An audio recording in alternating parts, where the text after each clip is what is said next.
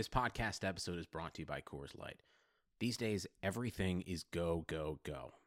It's nonstop hustle all the time. Work, friends, family expect you to be on 24/7. Well, sometimes you just need to reach for a Coors Light because it's made to chill. Coors Light is cold lagered, cold filtered, and cold packaged. It's as crisp and refreshing as the Colorado Rockies. It is literally made to chill. Coors Light is the one I choose when I need to unwind. So when you want to hit reset, reach for the beer that's made to chill. Get Coors Light in the new look delivered straight to your door with Drizzly or Instacart. Celebrate responsibly. Coors Brewing Company, Golden, Colorado.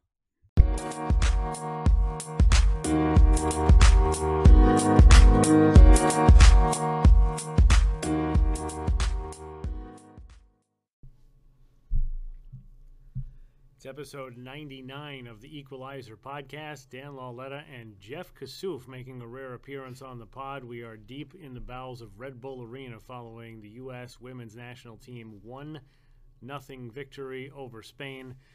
And Jeff, an entertaining match because for the second time now in, 9 months, Spain really gave the U.S. some trouble. The U.S. won both games, a little bit different in the way it went down Sunday night as opposed to at the World Cup, but Spain now looks like a team that the U.S. is going to have to be on its toes for all the time. Yeah, I mean, I think we saw this, with how Spain has performed at that U17-19 level, and some of these players coming through. That hasn't sort of directly come through to the senior level yet, but I think it maybe has helped kind of forecast this.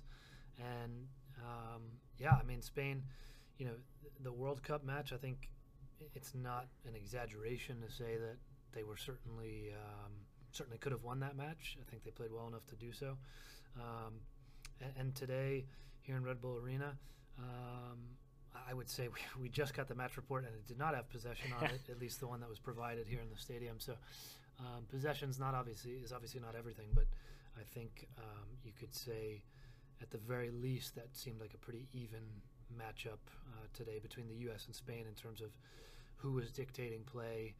And that was the line of questioning that we just came from with Vlatko Andonovski was, and he said, and I had asked Tobin Heath, you were on the other side, you probably got the same answers, that we kept saying, well, you sat off a lot or for your usual, and they said that wasn't actually the plan. Spain actually made them do that. So I think that kind of speaks to what Spain's able to do. Especially considering the game on Thursday night against England. The U.S. just pressed England into submission almost immediately in that game, and England didn't have a chance really in that game.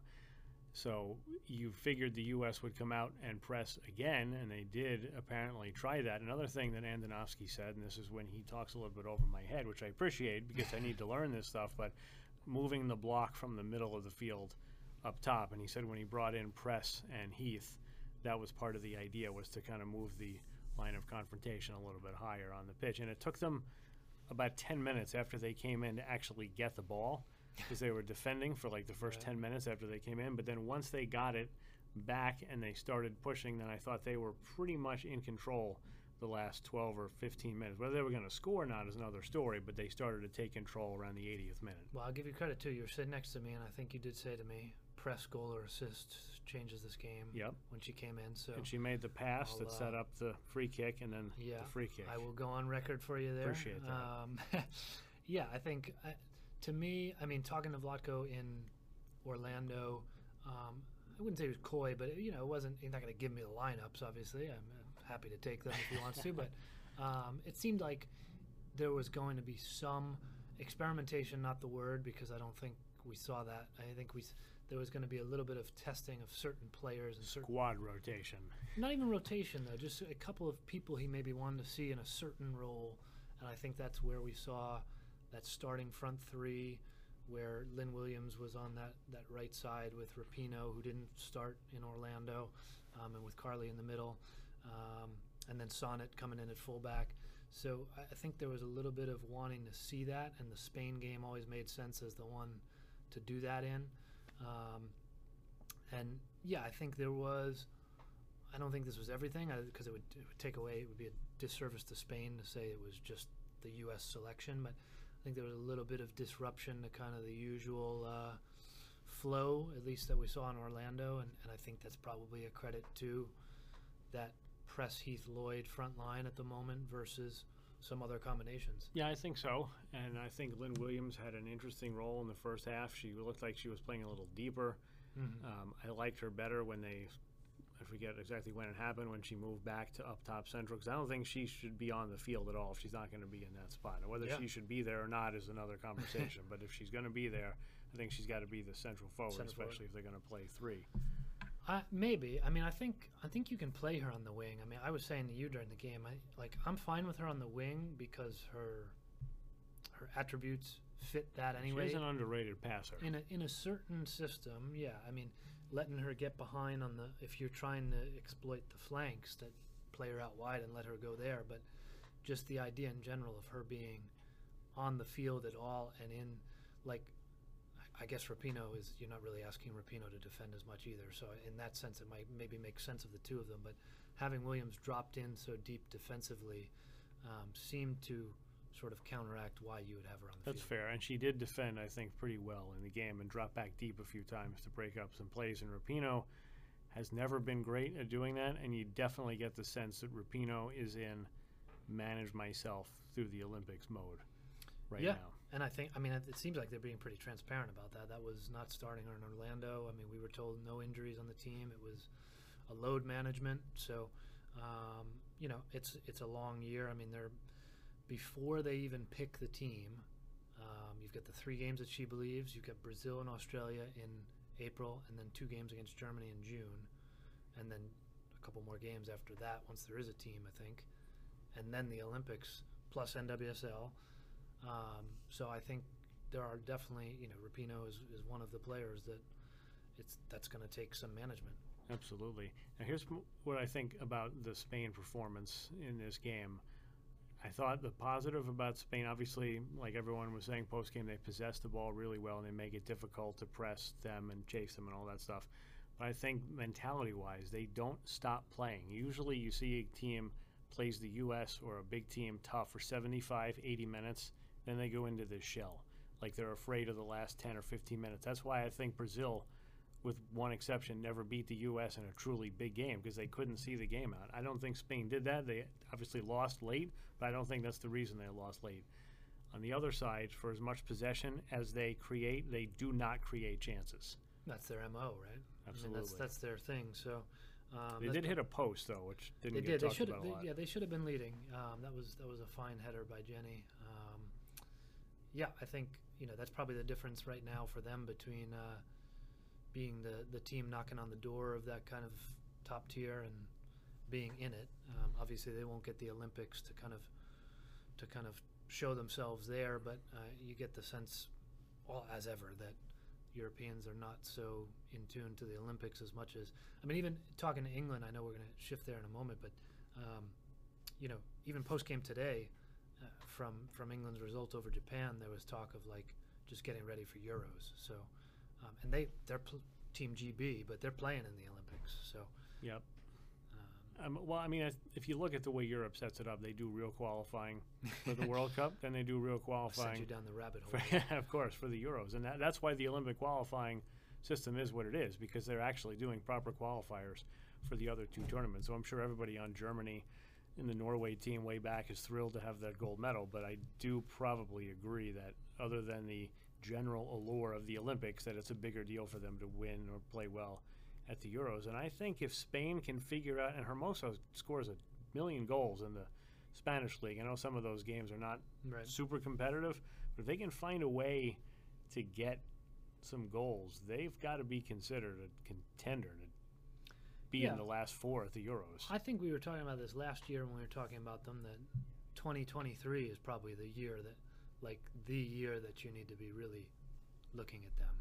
I mean, for World Cups and major tournaments, but Euros as well. But in terms of World Cups, 2023 is probably, we'll see how it develops. We've got 3 years to get there, but that Spain could be knocking on that. They're also in that phase, though, where they can play like this and lose, and we're like, yeah, Spain are going to be so good. Whereas, England play, and they didn't play nearly as well as Spain did. Right. But England is now at the point where we're like, all right, it's time. Right. And it hasn't happened yet. And that's, I mean, I was down in Orlando for a U.S.-England game on Thursday, and, England looked pretty poor. I think the U.S. will take some credit for it, as we've kind of joked about off air. But I think that I tweeted this, I wrote this a little bit, or at least I added this thought from Phil Neville in the piece from Orlando, that he was asked that the gap seems to have widened from the U.S., not just to England, in my opinion, but I just don't see a natural challenger right now for the U.S. as like a team. Like, anything can happen on a day. I mean, it almost happened today against Spain, I think. But I don't see a team that I look at and say, that's a team that's guaranteed going to give the U.S. trouble every time at the moment. And I think England wants to be that team. But Phil Neville talking about, to me, it was very pointed to say the gap has not widened. He doubled down on that. And he did not say we've closed the gap, because he knows that that's not the truth. And there's a little bit of experimentation from him with some younger players. Right, there's no bronze and no knobs. There's no, well, knob, but the no bronze is a big one.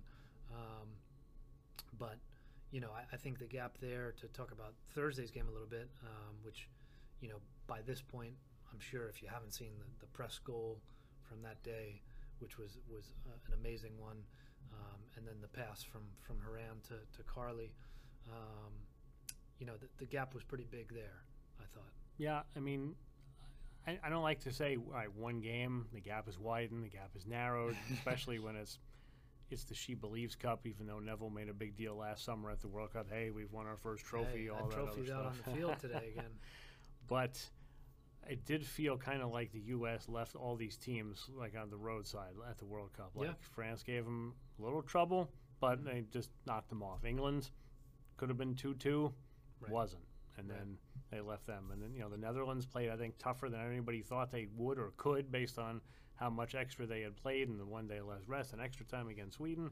And the U.S. said, nah, we'll do that too. Spain, tough effort, but forget about it. And then you get France and Germany not going to the Olympics, and it almost seems like you have to wait the extra 3 years to even get those teams back with an opportunity to even challenge the U.S.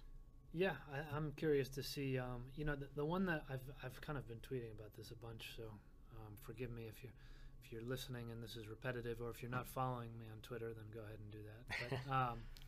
But I'm really curious to see Brazil, a Pia Sunhaga-led Brazil with some better defensive discipline, some better organization, and if that is happening with the usual sort of flair, I think that could be, depends how a draw goes and everything, but that would be a really interesting matchup. And there's the Pia history, the U.S.-Brazil history, that would be really enticing. And two players we know well, Marta and Debini, whatever happens, they're going to play extremely hard the entire and Formiga's in her 100th tournament again. Exactly. So, it'll be interesting. All right, that's the end of segment one. We'll come back a little bit more specific maybe on some of the U.S. players. We'll eventually get to some Q&A. Dan and Jeff, episode 99 of the Equalizer podcast.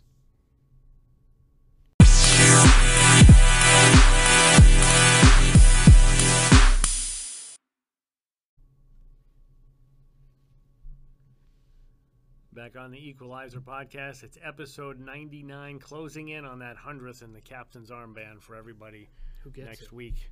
Oh, we'll find out. We'll see if the biceps work out. We can explain that in a minute. But just a reminder to everyone, if you're not familiar with our site, we're online at equalizersoccer.com, or for premium content, equalizersoccer.com/subscribe. Every time there's a big event, SheBelieves, NWSL stuff, we'll put some stuff in the premium area, so that's equalizersoccer.com/subscribe. And also a reminder to please rate and review the Equalizer podcast today. Jeff, Algarve Cup and France has a tournament going on too. And I don't always like to overhype things, but I got a lot of good stuff in Orlando.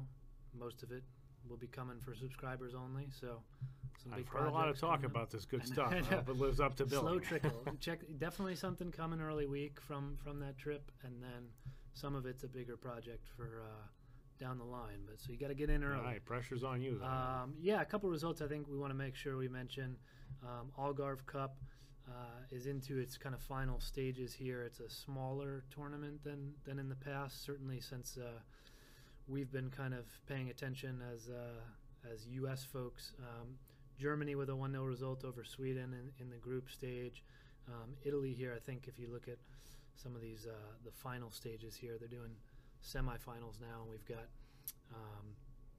Germany with a 4-0 result over Norway on Saturday, and then Italy 3-0 over New Zealand, which is probably even more so the eye opener for me if you're New Zealand.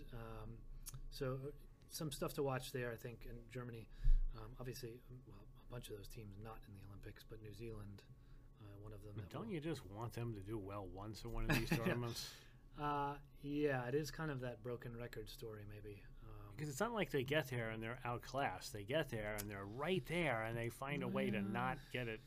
I'm not saying they're one of the best teams out there, but they usually want to find a way to make it really gut-wrenching that they don't win. They're always kind of there, I guess, is probably, So we'll see. I don't know.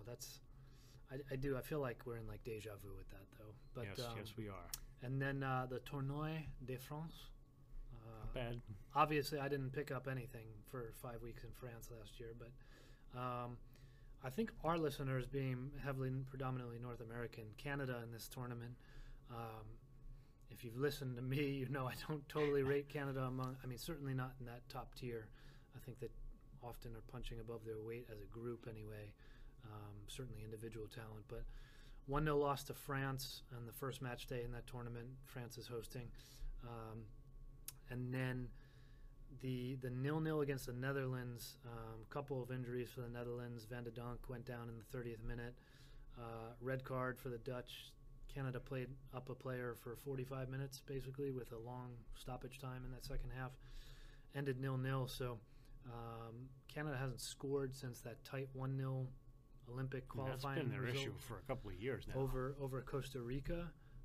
So last 3 games for Canada are Dutch, French, Americans, no goals.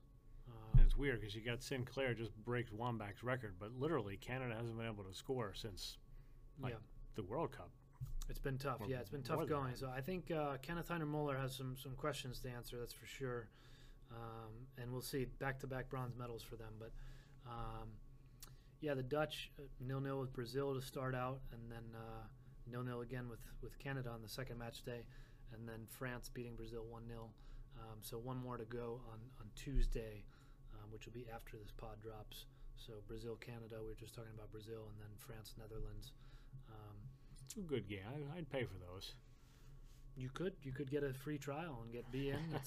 That's how I'm watching it. Well, we'll see what Tuesday brings. Yeah. How about the U.S.? Rapinoe, we talked about, I thought was pretty quiet. Only lasted a little over an hour. We talked about Williams dropping back a little bit. Sonnet getting the start at right back. Spain specifically. I'm still baffled by the Casey Short kind of, I don't know if it's a situation or whatever you want to call it, but like she was sitting, because we have really cool press box seats right over the benches, and Casey Short was like right below us, and we saw her get up like, 9 or 10 times and stretch a little, warm up a little, but never got in. I think that's just they just no, it is, but just the fact that you just saw her. Just I spoke with her in Orlando. I mean, honestly, maybe easy to say this from my perspective, but certainly like the most positive and optimistic and upbeat person, particularly having gone through being cut last year from the World Cup, when probably rightfully thinking that she was going, I would say, and now basically in the same sort of position of wondering what's going to happen, and it's an even smaller roster. So fullback scenario still, we talk about it every year.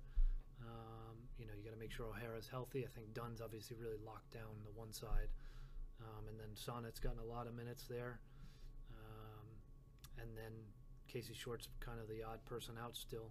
Well, here's my thing about Short. I don't want to make this a whole segment about someone that didn't play, but this is kind of an awkward spot because it was 20 for qualifying. It's 18 for Tokyo, but he's got 23 for this tournament, so he's got to take extra players. And you figure there's more than 20 that are still available to him. Right. But if he's already made the decision that Casey Short is not going to be on the Olympic roster, then why bring her to sit on the bench? If you're going to take that extra player, why not take like a Sam Staub or someone But I don't else? think he's made that decision. And but then you got a player.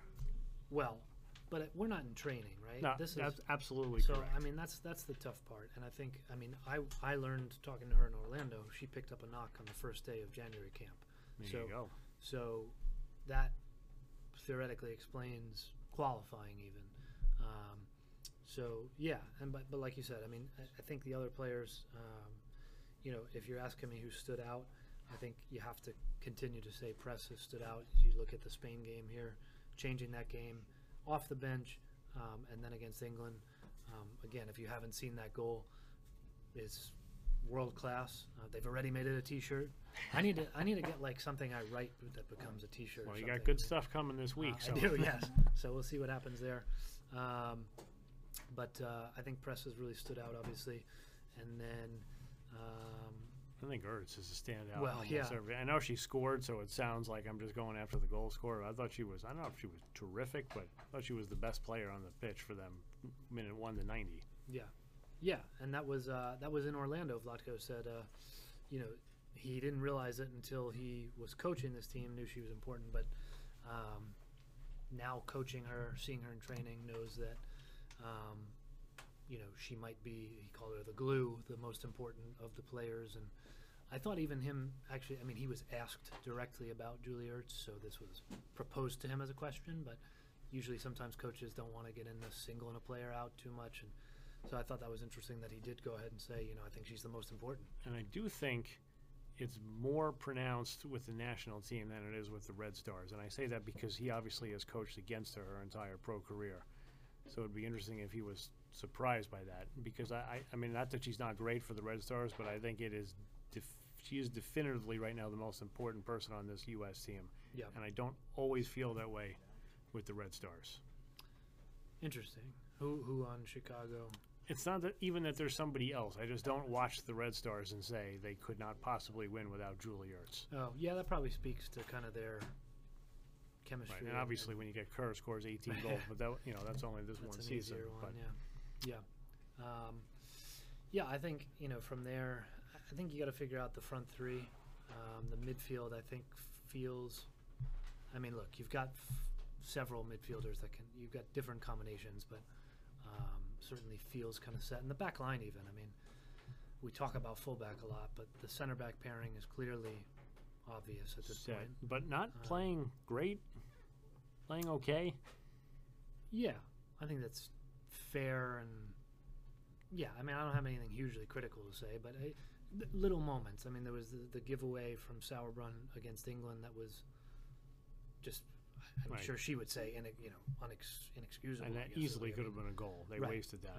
So, I mean, certainly there have been moments on the back line. We talked about this a lot last year, that might be potentially They were the going to win undoing. every game 6-5. And yet they haven't given up a goal all right, year. Right. We should acknowledge that is more than, yeah.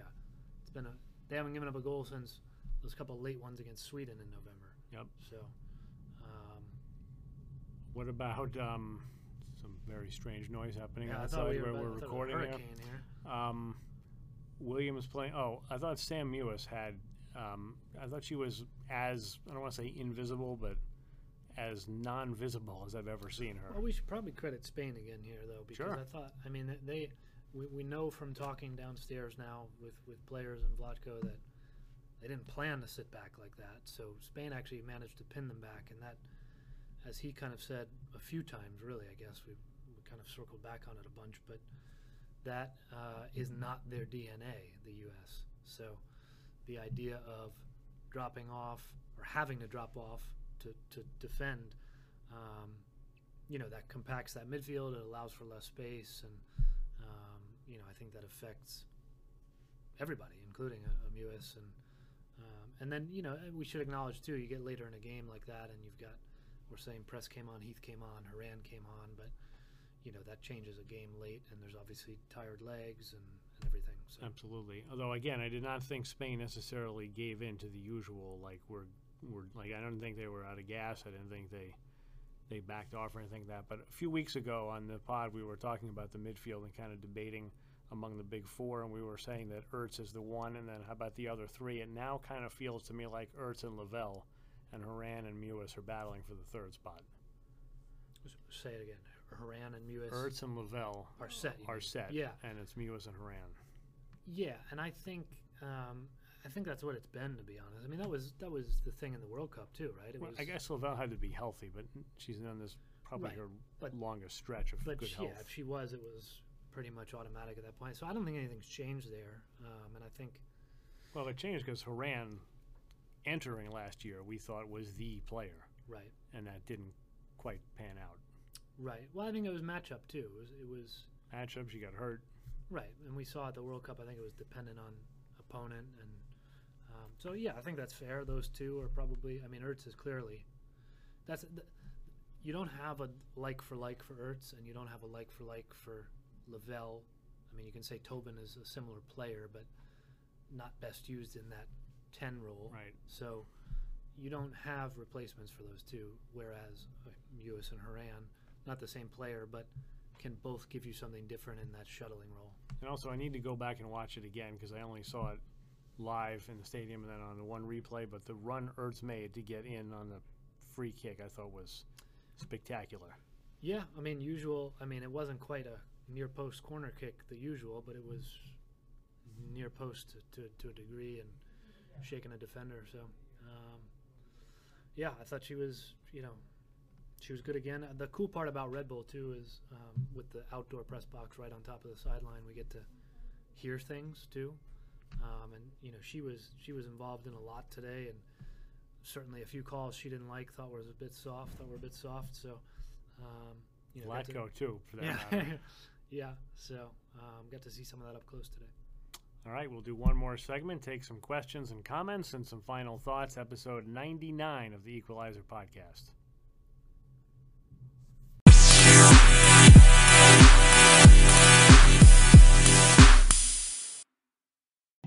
Episode 99, third and final segment, Equalizer podcast, as we head towards 100. U.S. defeats Spain 1-0. And before we continue on, it's time for the Equalizer Soccer Sports Reference Stat of the Week, brought to you by our friends at Sports Reference. Check them out on the web at fbref.com for their ever-growing catalog of women's sports statistics. And this week, with the win over Spain, Vlatko Andonovski improves to 9-0 as head coach of the U.S. women's national team. The only other coach to start their tenure 9-0 was Pia Sundhage in 2008. And if Vlatko and the U.S. can defeat Japan on Wednesday, it will match the longest winning streak to begin a coaching tenure. That was Pia's 10 at the start of 2008, and that streak ended with a 1-1 draw against Canada in a match that was actually part of Olympic qualifying, went to PKs, and the U.S. won on PKs.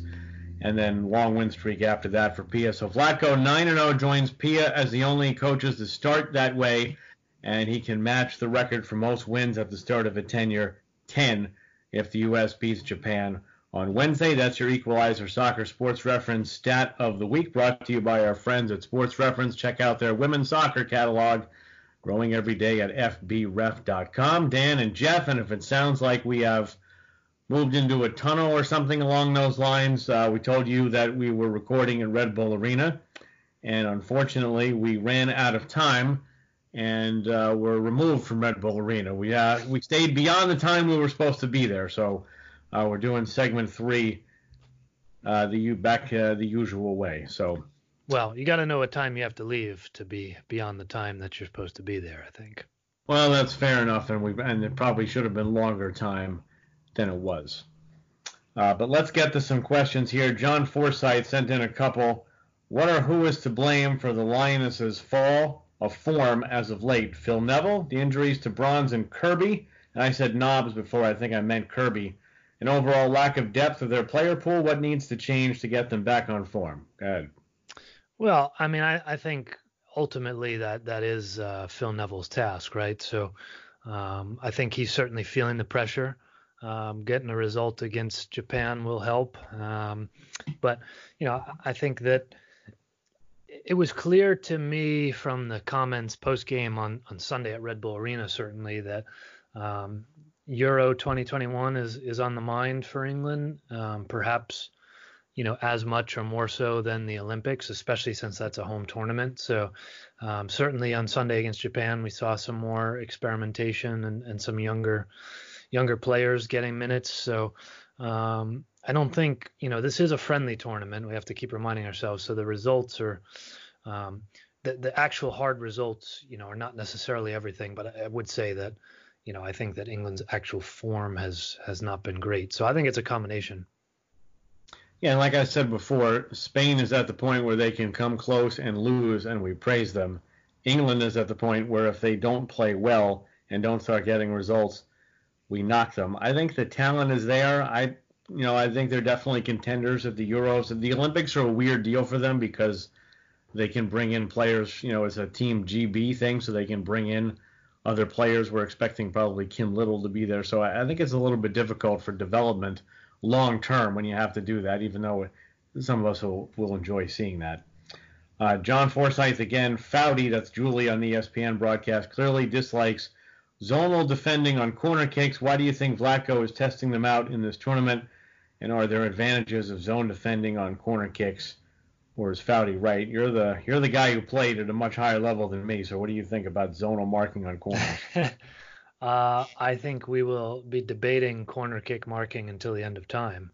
Yeah, I mean, there's certain disadvantages to man marking and zonal. I mean, it's a personnel thing to some degree. It's a you've always kind of got the arguments of you're sort of naturally going back to goal if you're playing man. Kind of running towards your own goal in that sense. So, I think the reality of them is to John's question is like there's not always a pure one or the other. It's typically a hybrid, especially in certain situations where you play a France being the best example with a Wendy Renard who you have to sort of particularly pay attention to. So, I mean, like many things, I think some of these more nuanced elements are, this is when you try them. You don't try them in July. Renard's an interesting case too, and as I think was the goal that Ertz scored, because Ertz kind of meandered through some different people. Maybe zonal marking helps in that case. And as far as Renard goes, is there anybody in the world that can honestly mark up Renard on a set piece 1v1 if it's hitting the right spot? No, well, I think if I'm recalling correctly, the U.S. used to put Abby Wambach on her defensively if she was in the game. And I will say Christine Sinclair, I mean, it was only one, I guess. I'm trying to think if there were more, but she did win an offensive header on Renard the other day last week, which was, obviously Sinclair is a great player and pretty tall herself, but I thought that was notable. But yeah, and you'd probably throw Ertz on her at this point and, see who wants to. I mean, you got a double teamer, so and I think we'll be talking about zone versus man till the end of time, to be honest. And let's reiterate, 2020, the U.S. has played 7 times? How many goals have they conceded? None. So right. It's not like things have gone poorly. But they played Spain. Now all 3 of their goals, 2 PKs and a set piece, so they matter a lot in these games. Fred Bauskis, thoughts on U.S. soccer's release claiming to have offered the women's national team equal pay? Seems like gamesmanship to me, especially considered the timing. I can say that the players certainly were in agreement about that, and it's kind of hard to figure what U.S. soccer's game plan is here. If they think they have a good court case, then that's fine. They should take it to court, but yeah, the timing was odd and uncomfortable for everyone, and not a break from the recent narrative between the players and the federation. Yeah, I don't know if I have many fresh kind of legal thoughts beyond, this continues to look like it's headed toward court rather than a settlement, as I think the words get a bit nastier on each side and the distance seems to kind of grow. A lot of this, I don't want to say has been a PR battle, but obviously it's 2 sides looking at numbers in different ways. And I think, in the PR space, in the sort of goodwill space, this has been and always will be on the player side. And the idea of a Saturday evening press release letter, on the eve of a significant game, I guess I'd say, for a friendly anyway, and on, a few hours before International Women's Day. I mean, I would say the optics continue to be poor on the Federation side. And Megan Rapinoe was asked in the mix zone after the game if she had spoken to Carlos Cordero, the president of the Federation, pregame, and she basically said, I didn't see him, but then she added in, we're not exactly on chatty terms, the way she put it. Laura Alexander, who is a new name to me, so thanks, Laura, for chiming in. Hope to hear from you again. Thoughts on Vlatko playing pretty much the same field players in the first two games? Is it weird him not subbing in any defenders this far, or is that just based off of his high press philosophy? I'll start here by saying that one thing that Jill Ellis said, I think it was last year, it might have been this tournament last year, or maybe it was the year before Tournament of Nations, and it really resonated with me.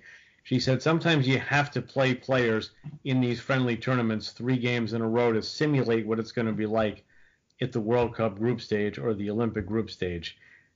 So I'm not completely surprised by that. We talked before about the midfield where it looks like it's Mewis and Horan battling for that spot, in the Casey Short thing. But I'm not terribly surprised that he's done it. I think we'll see some different people against Japan, though. Maybe, yeah. I mean, I expected a little bit of experimentation, nothing drastic, and I think we got a variation to the lineup against Spain, so maybe we get a couple more against Japan from the U.S. I do think, and that was a good reference back to something that I had even forgotten that Jill had said about getting players used to the scheduling, which has come up, I guess, here at this tournament as well again.